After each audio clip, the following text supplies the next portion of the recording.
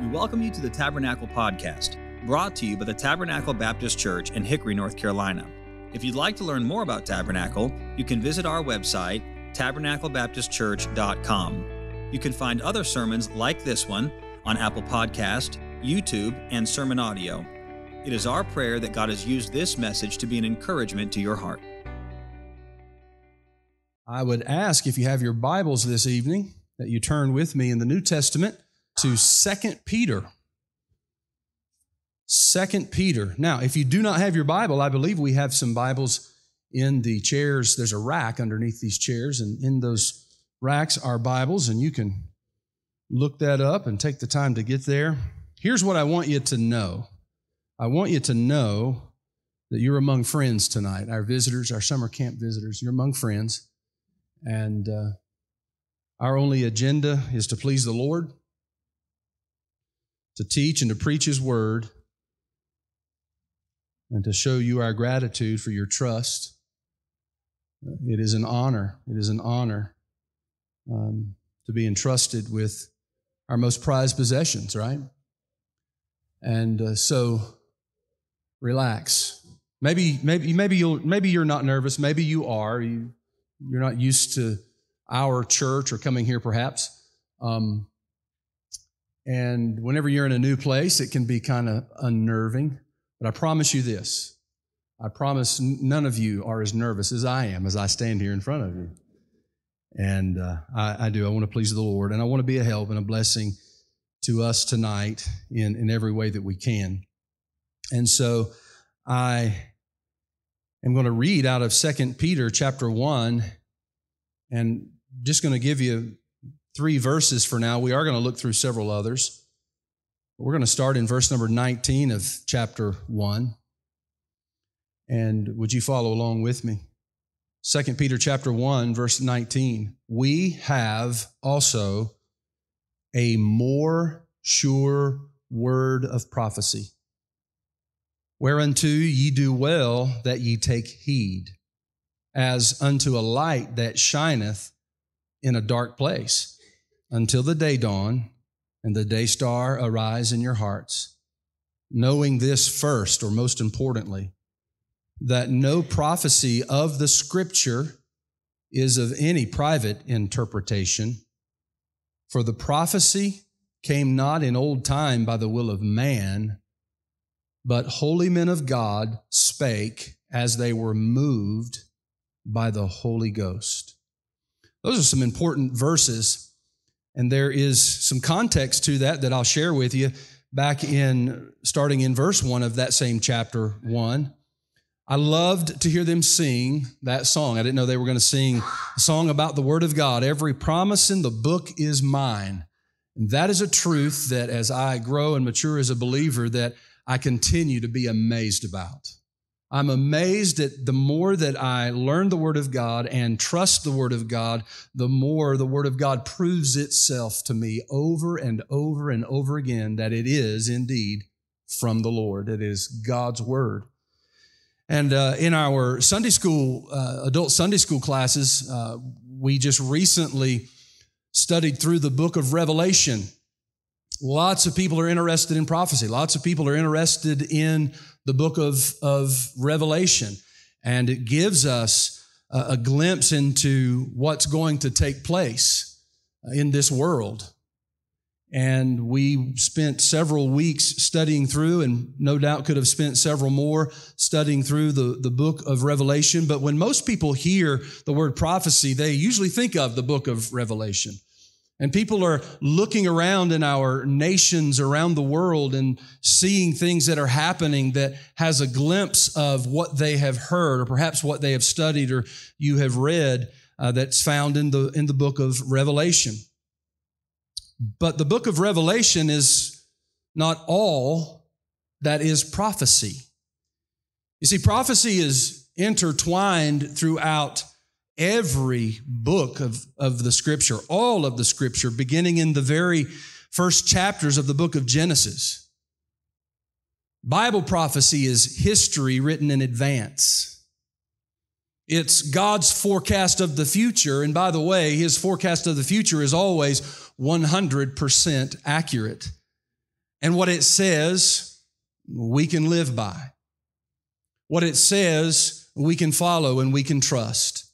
And so I want to preach to you for just a few moments tonight on this title, The Word of Prophecy. Would you bow your heads one more time with me? Let's pray together and ask the Lord to speak to us.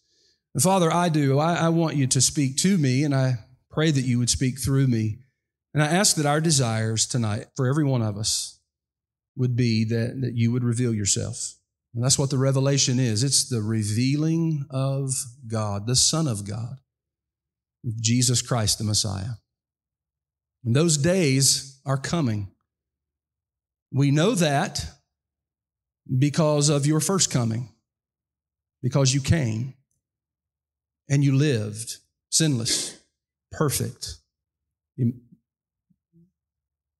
and because you identified with us and identified as God and substituted your life for ours, died, and the third day rose again from the grave, as you said you would many times in the Scripture. And we're thankful for that. And so tonight I pray that you'd help me, and I pray that you would work in our hearts to desire for you to teach us, each of us, that our desire would be for you to speak to our hearts. And may we leave knowing that you have met with us. Please bless our pastor as he preaches this evening. Bless Pastor Mims also and their good people to whom our pastor will preach. And I pray that you'd give him liberty and freedom as he preaches. Their people would be encouraged. And to that same degree, I pray that you'd meet with us tonight and encourage your people and draw people to Jesus Christ. In Jesus' name we pray. Amen. So in 2 Peter, turn back with me. We read the last few verses. Now let's turn back to the first few verses. And I want you to understand that Peter is writing to believers. He's writing to those who've put their faith in Jesus Christ. And these are persecuted believers. These are those who have chosen to put their faith in Christ, and they have paid a price for it, but the return on that is far greater than what they pay. And they understand that, and Peter is encouraging them. And so in verse 1, we see throughout this chapter, we see several things. Verses 1 through 4, we see what we as believers possess. Simon Peter, a servant and an apostle of Jesus Christ, to them that have obtained like precious faith with us through the righteousness of God and our Savior, Jesus Christ. So we know he's writing to believers. Grace and peace be multiplied unto you through the knowledge of God and of Jesus our Lord, according as his divine power, notice what we possess, as his divine power hath given unto us all things that pertain unto life and godliness. He has given us salvation. He has given us life and life more abundantly, and he's given us everything that we need to live godly in this wicked world. He has promised us that. It is available to us, all things that pertain unto life and godliness. How? Through the knowledge of him that hath called us to glory and virtue, whereby are given unto us, here it is again, exceeding great. Well, how good is that? Exceeding great and precious promises, that by these ye might be partakers of the divine nature, having escaped the corruption that is in the world through lust. He's speaking of the spiritual life, the life that is lived in Christ. And we, as believers, have possessed that as a result of salvation. We also notice what we pursue. As a result of knowing God, as a result of being born into the family of God, we also are to pursue that relationship with him and growing in our understanding and knowledge of him. Look in verses 5 through 7. And beside this, giving all diligence, add to your faith virtue, and to virtue knowledge, and to knowledge temperance, and to temperance patience, and to patience godliness, and to godliness brotherly kindness, and to brotherly kindness charity or love. This is what believers are to pursue. It is the fruit of the spiritual nature that we receive when we are saved, when we trust Christ as our Savior. It's the fruit of that of which believers are partakers. We see what we possess as believers what we pursue as believers, and we also see what we are provided. Look in verses 8 through 11. These are wonderful verses and promises. Verse 8 says, "For if these things be in you," what things? Those things that were mentioned in those three previous verses. "For if these things be in you and abound, they make you that ye shall neither be barren," that means unprofitable, "nor unfruitful," that is unproductive. You'll neither be barren nor unfruitful in the knowledge of our Lord Jesus Christ. 3 times we've spoken of the knowledge of our Lord Jesus Christ.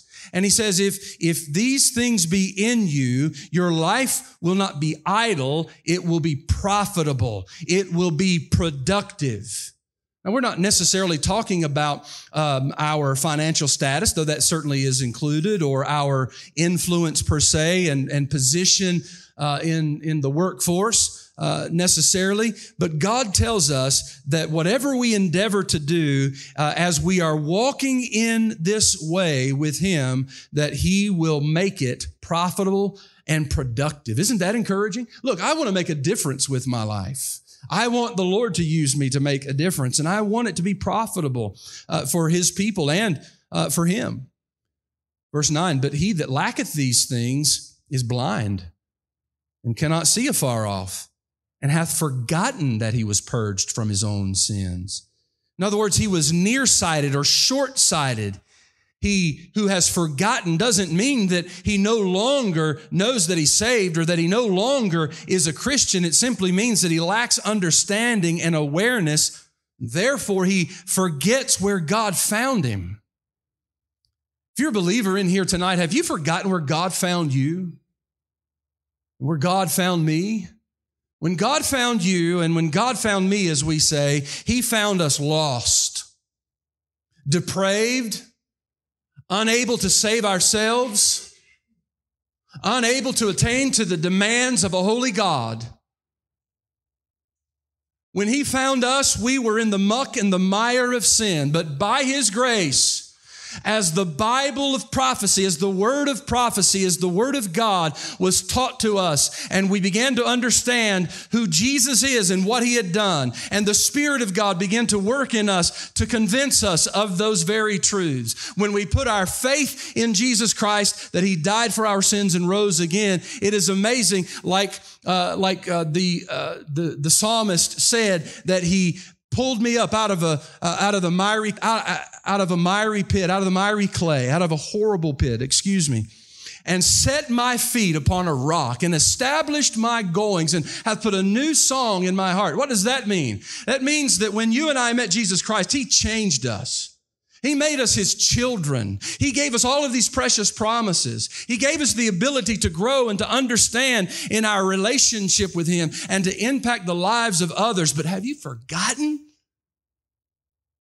Have we gotten so busy about life and about this world and our attention on things in this life that we've forgotten where Jesus found us?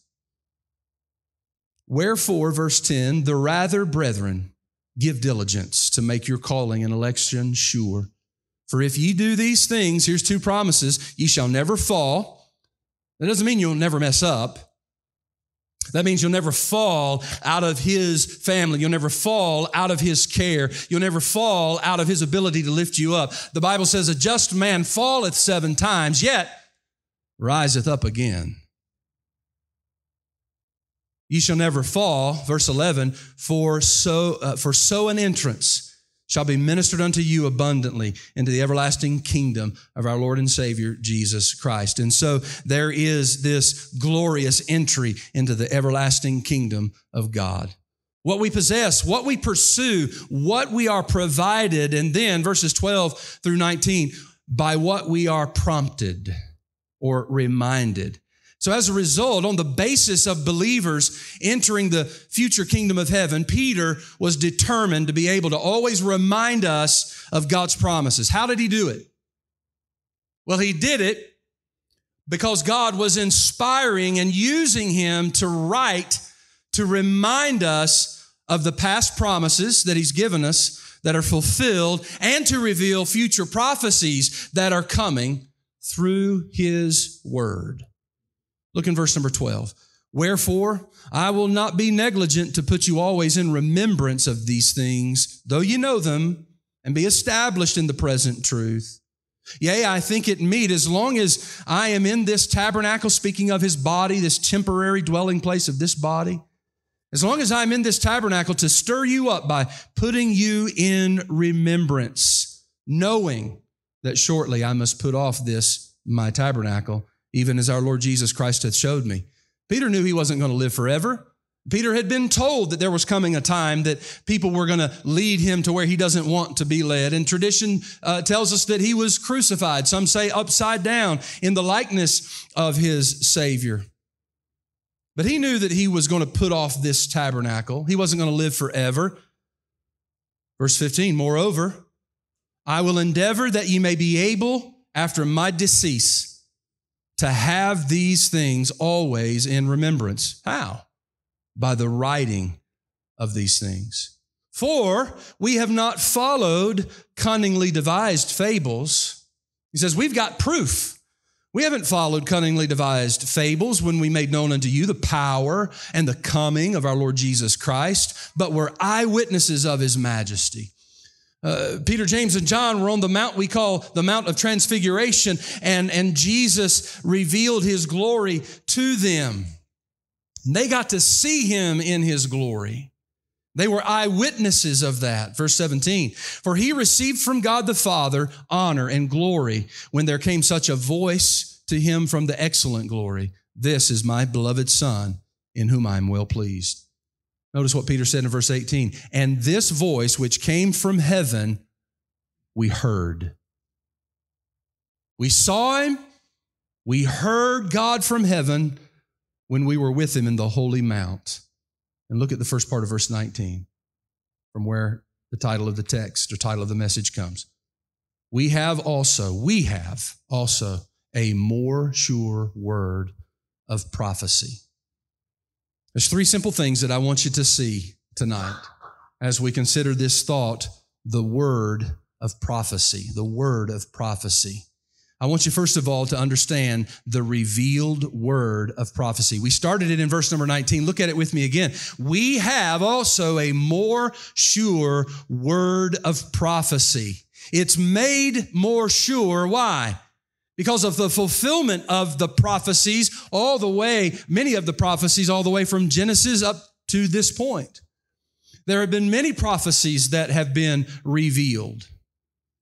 And we have a more sure word of prophecy, whereunto ye do well that ye take heed, as unto a light that shineth in a dark place, until the day dawn and the day star arise in your heart. This word of prophecy is light and brings understanding and helps us to know who God is and what Christ has done and why we are here and what our purpose is and how He can make our lives profitable for His glory and for the help of this world.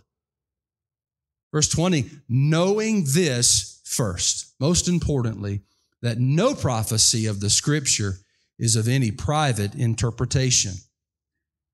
For the prophecy came not in old time by the will of man, but holy men of God spake as they were moved by the Holy Ghost. I want you to understand something about the Scripture, about the Word of God that we hold in our hands tonight. Scripture is not a personal interpretation. This is not men's opinions and thoughts and best guesses and ideas. No, this is not a personal interpretation. And I want you to notice this, it is not by the will of man. Man didn't think this up. Man didn't put this together. God chose holy men of old. And they were moved by the Holy Ghost. They were carried along. They were inwardly driven and given the very words of God to pen. Scripture is not a personal interpretation. It's not by the will of man, but Scripture is from the Spirit of God, God the Spirit. So how do we get this? Well, the Holy Spirit carried along holy men to speak and to record the words of Scripture. And John is an eyewitness, and so is Peter is an eyewitness. We have the revealed word of prophecy. You know, there's many voices in this world, aren't there? Many voices that cry out for different things. There are many false prophets, as Peter chapter 2 speaks of. There are cults and there are many draws in this world and many schools of thought in the life in which we live. There are many voices in the world, but we can have complete confidence in God's word. He has revealed what He wants us to know. And the uniqueness, listen, the uniqueness of the Bible is seen in the supernatural character of Bible prophecy. Prophecies that have been given, again, from Genesis, and many of which have been fulfilled to this day and filled perfectly.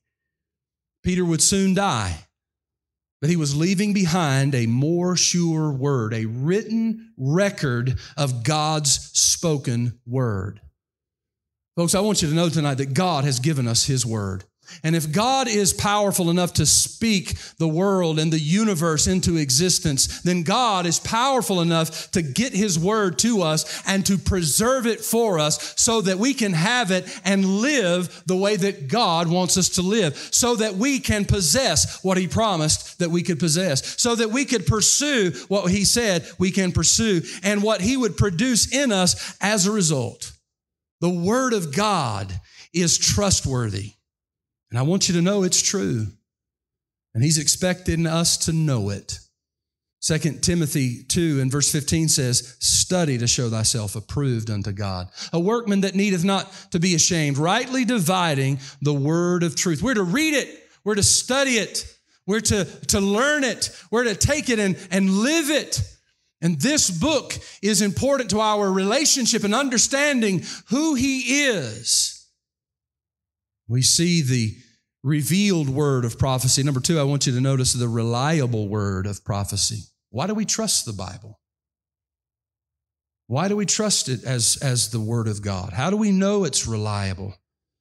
Because the Bible has never been wrong or even slightly off in its prophetic predictions. You know, there are hundreds of Bible prophecies that's been fulfilled. In the Old Testament, there are many, many concerning how kingdoms and nations and empires would crumble. Even mentioning the names of, or the name of a future leader of the Medes and Persian Empire over 100 years before he ever was born. There are so many instances in Scripture that have been fulfilled, prophecies that have been fulfilled. And the Bible gives us about 120 already fulfilled prophecies of Jesus Christ's first coming. Stay with me. And these were all written before Jesus was conceived in Mary's womb. Let me give you just a few of them.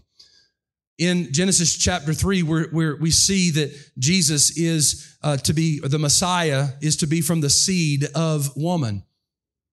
In Genesis, Adam was created by God, and then God from Adam created Eve, and they were given everything, and it was a perfect world. It was a sinless world, and God walked with them. And as you and I understand, if you know the story, the serpent was there. God had told them that you could eat of every tree except for the tree of the knowledge of good and evil. Eve partook of that tree. And because of that, God brought judgment.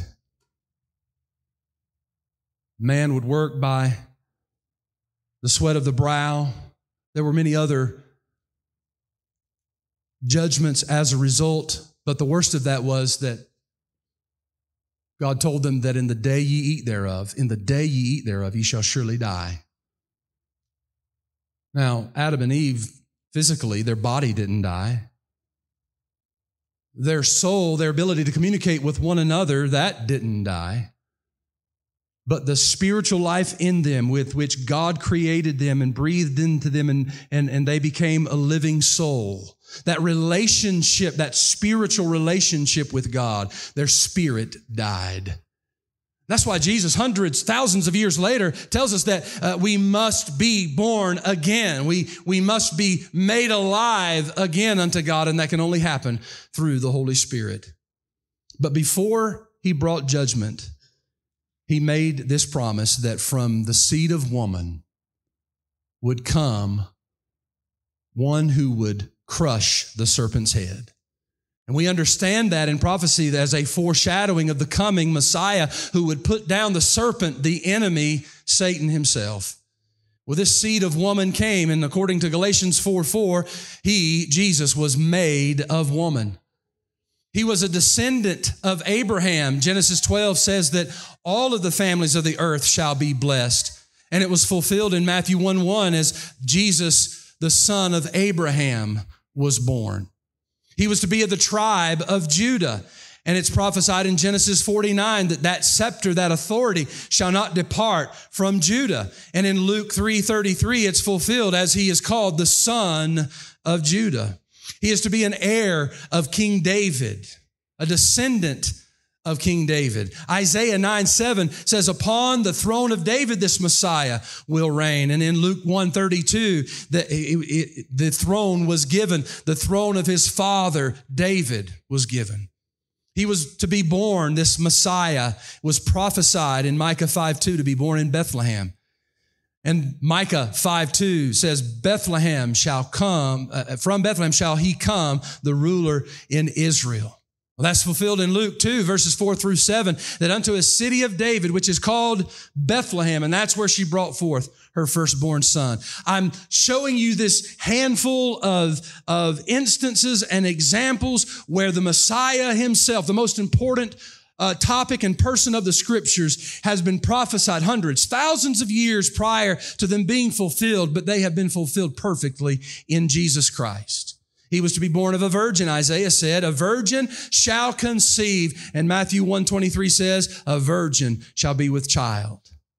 He was declared to be the Son of God. And in the Psalms, he is called that thou art my son. Matthew 3:17, God says, this is my beloved son. He was to be rejected by his own. Isaiah 53:3, Old Testament, he is despised and rejected of men. New Testament, John 1:11, his own received him not. He was to be betrayed by a friend. It was prophesied in Psalm 41, mine own familiar friend is the one who came against me.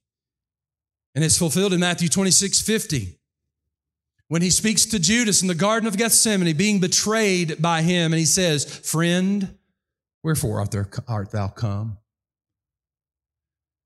It was to be prophesied that he would die by crucifixion. Zechariah in the Old Testament said, upon me whom they have pierced. And it was fulfilled in Matthew 27:23. Let him be crucified. You see, listen, because Jesus fulfilled these prophecies of his first coming with perfect accuracy, we can know that he will also fulfill the other 300 plus prophecies of his second coming. If there's over 120 prophecies of his first coming that's been fulfilled, then listen, friend, there's twice as many that he is coming again. 100% accuracy. The margin of error is zero. And listen to me, friend, we can be confident in this word of prophecy. It is reliable.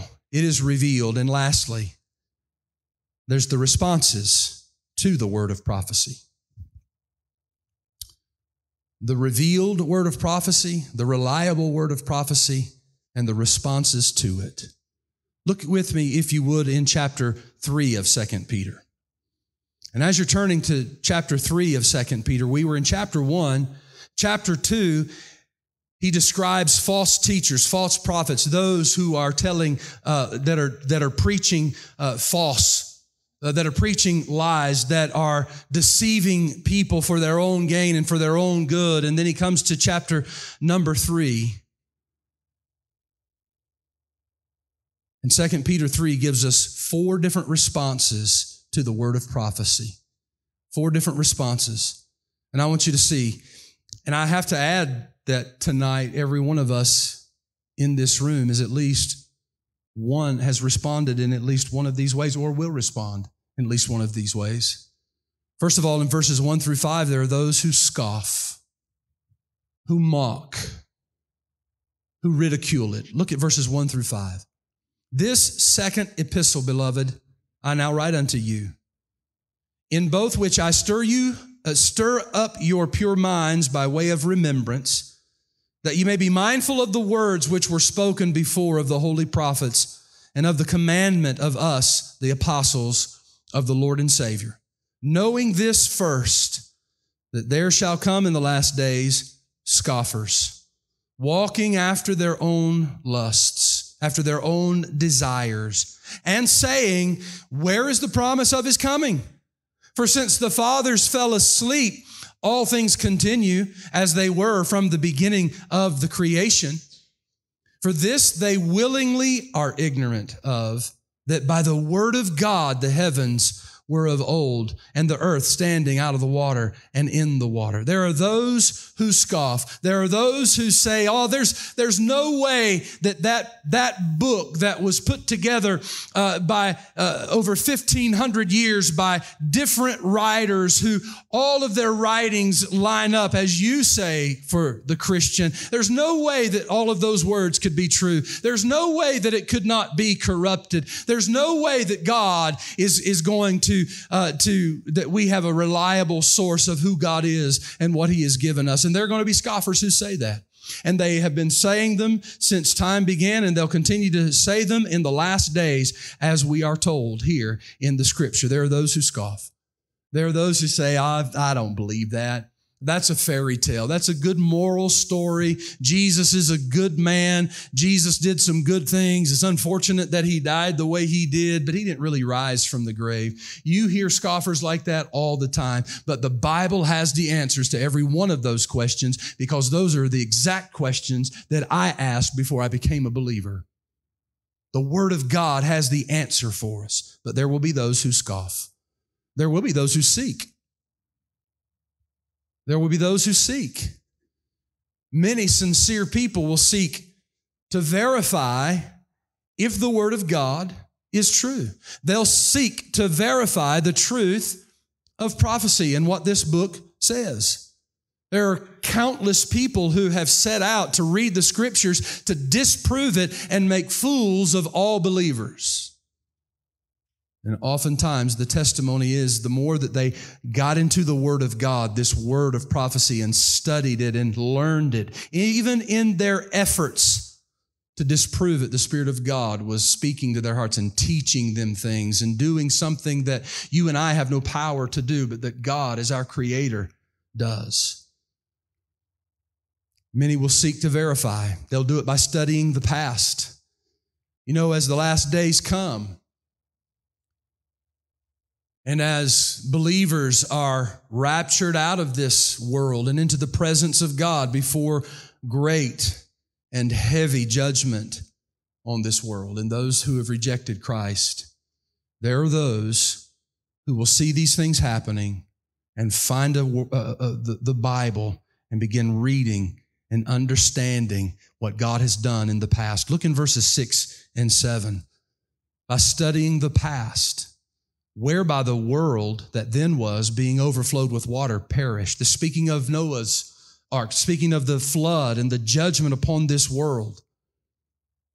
Verse 7, but the heavens and the earth, which are now by the same word, are kept in store, reserved unto fire against the day of judgment and perdition of ungodly men.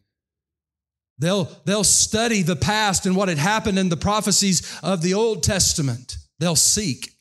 They'll seek by studying the prophecies of the future. Jump down to verse number 10. But the day of the Lord will come as a thief in the night, in the which the heavens shall pass away with a great noise, and the elements shall melt with fervent heat. The earth also and the works that are therein shall be burned up. There will be those who scoff. There will be those who seek. They'll look into the Word of God and they'll find that the Word of God is true, and what it said in the past has come to fruition, and what it said about the future they are living in. They will seek. There'll be those who scoff. There'll be those who seek. There will be those who are saved, who are delivered, who are born into the family of God, who put their faith and trust in Jesus Christ. You know, scoffers mock and question the prophecies that tell us of Christ's return. And after all, we've been waiting 2,000 years, right? It would seem to me if He was going to return, if He promised that He was going to return, why in the world is He waiting 2,000 years? You can't believe that. But God shows us why in verse number 9. Look with me in verse 9. The Lord is not slack concerning His promise. He promised He's going to come. He came the first time. He will come again. The Lord is not slack concerning His promise, as some men count slackness, but is long-suffering, long-allowing. He is patient to usward. Watch this. Not willing that any should perish, but that all should come to repentance. You say, well, why has it been 2,000 years before Jesus comes the second time? Because the first time He came as the suffering servant. The first time Jesus came, He came to die. He came to be the sacrifice for our sins. He came to be our substitute. The first time Jesus came, He came to take the punishment, the penalty that we as sinners deserve upon Himself. He came to take that. The judgment that we read about and that we talk about that's coming in the future, that judgment that's coming on the world and upon those who have rejected Jesus Christ, is the same judgment that was placed upon Jesus in our place 2,000 years ago. When He comes the second time, when He comes, He's coming to rule and He's coming to reign on this earth and to set up His kingdom. Why is He waiting so long to come? Because He understands the judgment that is coming. And He understands that He is long suffering to usward, and He's not willing that any should perish. He remembers the suffering of the cross. He remembers the scourging of His body. He remembers the thorn-pierced brow and the beating and the buffeting and the mockery and the blasphemy. He remembers the torment and the torture. He remembers being nailed to the cross in His hands and His feet and hoisted up between heaven and earth to die in our place. The innocent Lamb of God. He remembers that. And He's not willing that any should perish. He doesn't want you to perish. He doesn't want you to come under the judgment of rejecting Him. He doesn't want anyone to be lost. He wants everyone to be in heaven. He wants everybody to be with Him for all eternity. And so He shows us in verse 9, because of His long suffering. In verse number 15, He mentions again, and account that the long suffering of our Lord is salvation. He is being patient and kind, and He is using believers' lives all around the world to encourage and to influence those who are seeking, those who have questions, those who wonder about their purpose, those who understand that there's something more than what they live in the day-to-day. There's something more. And for those who are willing to consider this word of prophecy, that it is revealed to us, that it is reliable, you can respond by putting your faith in the God of the Bible. Jesus Christ loves us with an everlasting love, for God so loved the world, that He gave His only begotten Son, that whosoever believeth in Him should not perish but have everlasting life. On January 26th of 1992, I went to church very reluctantly. It just so happened to be Tabernacle Baptist Church, not this one. It was in High Point where I grew up, and I went there because the girl that I was dating at the time and my friend and his girlfriend wanted me to go. I didn't want to go. I said, if you'll leave me alone, stop bugging me about it, I'll go. You ever been there? Don't raise your hand. I'll go. Just leave me alone. I'm going to, and so I sat in the church and they sang, and they sang some of the same types of things that we sung tonight, and they were happy, and I looked around and I'd heard the gospel. I'd had preachers come to me while we're hanging out wherever and come talk to us about how God loves us and how, we've sinned and how there's a penalty of that sin and Jesus paid that penalty and offers to you eternal life. But I didn't want to believe it. Why? I enjoyed my sin, quite honestly. But as I sat there and I listened to the preacher, something began to happen in my heart. I tried to deny it. I tried to resist it. I tried to turn from it. I tried to ignore it, but I couldn't. And as I sat there, I knew that I needed what that preacher was talking about. I knew I needed to be saved. I had no intentions of doing it, but I at least knew, I acknowledged that I knew it. I needed to be saved. I knew I was lost. Nobody had to tell me. They had an invitation where they invited people to come forward and pray, invited people to come forward to talk about how to be saved. And in that moment, there's a lot of details to it, and it was miraculous of the Lord just working in my heart. But that morning, I went forward. I stepped forward. And when I stepped forward, and an older gentleman met me down at the altar, and we knelt at the altar, and he opened up the Bible, and he said, you know, the Bible says, for all have sinned and come short of the glory of God. We're all in the same boat. We're all sinners. We can't save ourselves. You understand you're a sinner? And I said, yeah. You don't have to tell me. I know. He said, do you understand the Bible says, for the wages of sin, the penalty is death. And he explained that death wasn't just physical, but it's spiritual, the second death. It's to be separated from God forever in the lake of fire. We call it hell. And he said, do you understand that that's what your sin deserves? And I said, yes, sir, I understand. I understand that because of my sin. And I was sincere. I knew it. I knew I didn't deserve what he was offering. He said, but do you believe, do you know but God commendeth or shows or proves his love toward us in that while we were yet sinners, even though I was a sinner, Christ died for you? He said, the death that you deserve, he died it for you. He suffered for you. He took that upon himself. He said, do you believe that Jesus died for your sins? And I said, yes, I believe it. He said, and then 3 days later, he arose from the grave, proving that he is God and that he had the power to forgive your sins and to save you and to give you new life. He said, do you believe that? You believe he arose from the grave? I said, yes, I believe it. I believe it. He said, then if you'll confess with your mouth the Lord Jesus and believe in your heart that God hath raised him from the dead, thou shalt be saved. That's what the Bible says. He said, so if you know that you need Christ in your life, if you know you need to be saved, then I want to help you pray and ask. Confess to the Lord that you know you're a sinner and I owe a sin debt. But I believe that Jesus died for my sins and rose from the grave. And I'm trusting who you are and what you did for me to save me. And I want to tell you something. I prayed. And when I prayed, I was sincere. And I accepted Jesus Christ as my Savior. And when I prayed, God, the Holy Spirit came into me and quickened or made alive my dead spirit. I was born into the family of God. I learned later on as I'm learning all of these things and promises that God has given me, and I'm testing them and I'm trying them, but God changed my life. He changed who I was. He took me out of the depths and he brought me into his glorious light, and it was done through Jesus and who he says he is.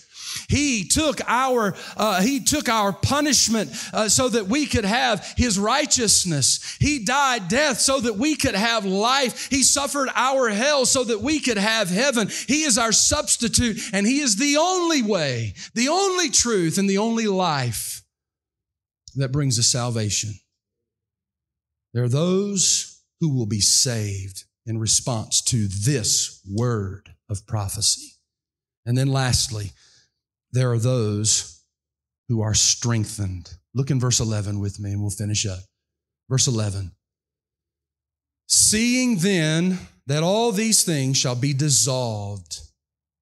He's talking about the judgment on this world, the apocalypse, Armageddon, all the different names that we could call it, but judgment upon this. Seeing that then that all these things shall be dissolved, as a result of understanding this, what manner of persons ought ye to be in all holy conversation and godliness? That's a wonderful question that believers tonight should ask themselves. Because if you're a believer, then you believe this is God's word. You have to. that God is who He said He is, that God did what He said He did.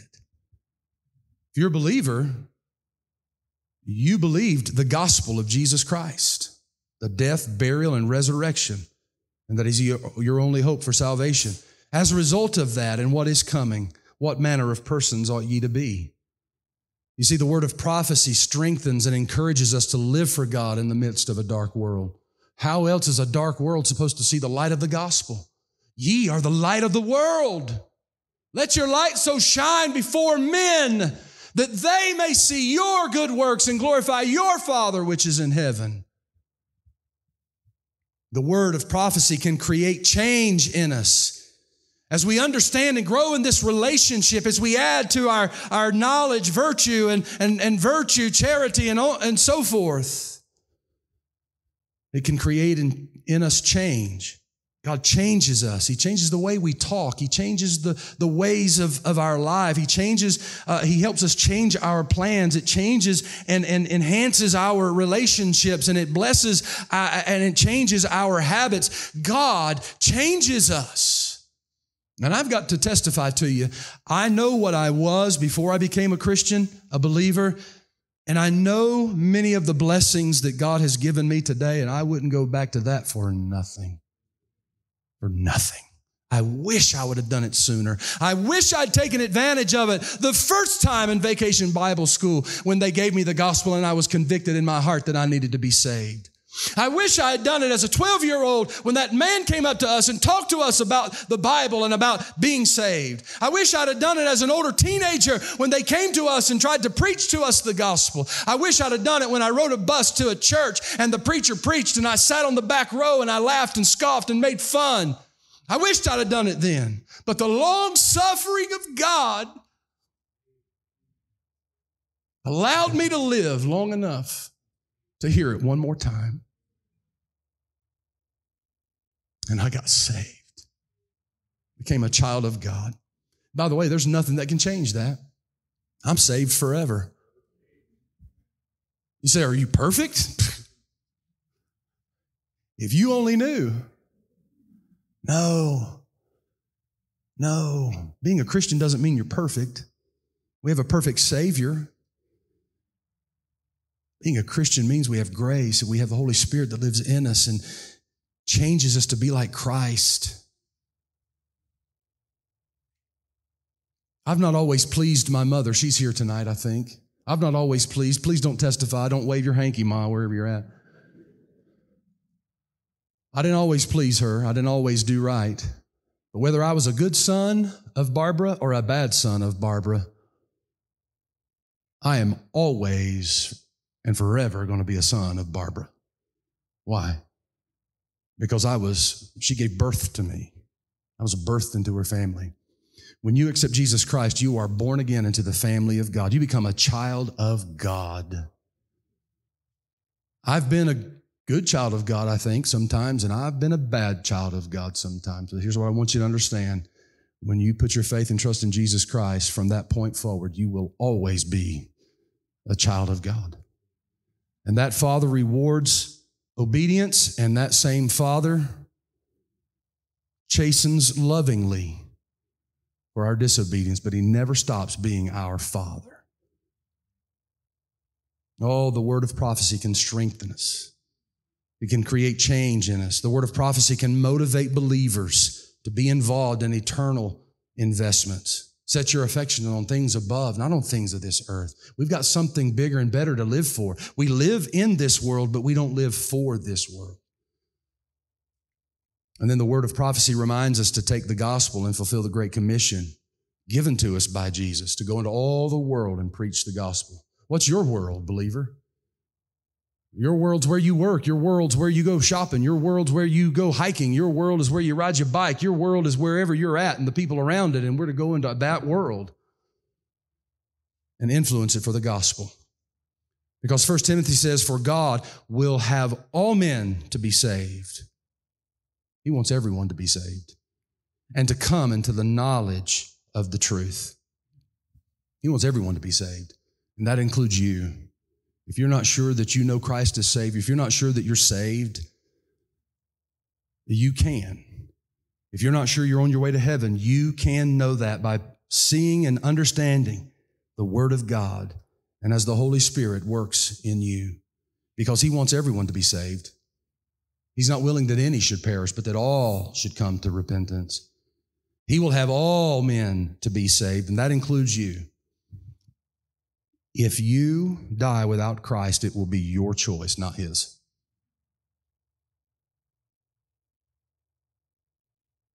And maybe you're like me, you rejected Him, and you have rejected Him many times, but maybe tonight's your night that you don't reject Him because God has spoken to you and you know it. There's something stirring in here. You know you need not what I am, but you need who God is. And I plead with you tonight, give your heart to Christ. There are many wonderful and beautiful events that will take place in the book of Revelation as we study through it, and I won't go through all of those, but there are many, many wonderful events that will take place in the book of Revelation, and then there are some devastating. But even during those 7 years of great tribulation, when believers are raptured and we're with Christ before He returns to this earth, and all the judgment that falls upon the Antichrist and those who follow him, the enemy of God, all of those horrible things, even during that time, listen to the long-suffering and love of God. 2 witnesses will come with apostolic power like the apostles had, like the Old Testament prophets, like Moses and like Elijah. And God will give them supernatural power to do miracles. And people will hear the gospel and turn to God. Many will still reject. Even after all of the judgments that fall, He will send 144,000 Jewish believers into the world. And the Bible says that a great multitude, innumerable, will be saved as a result.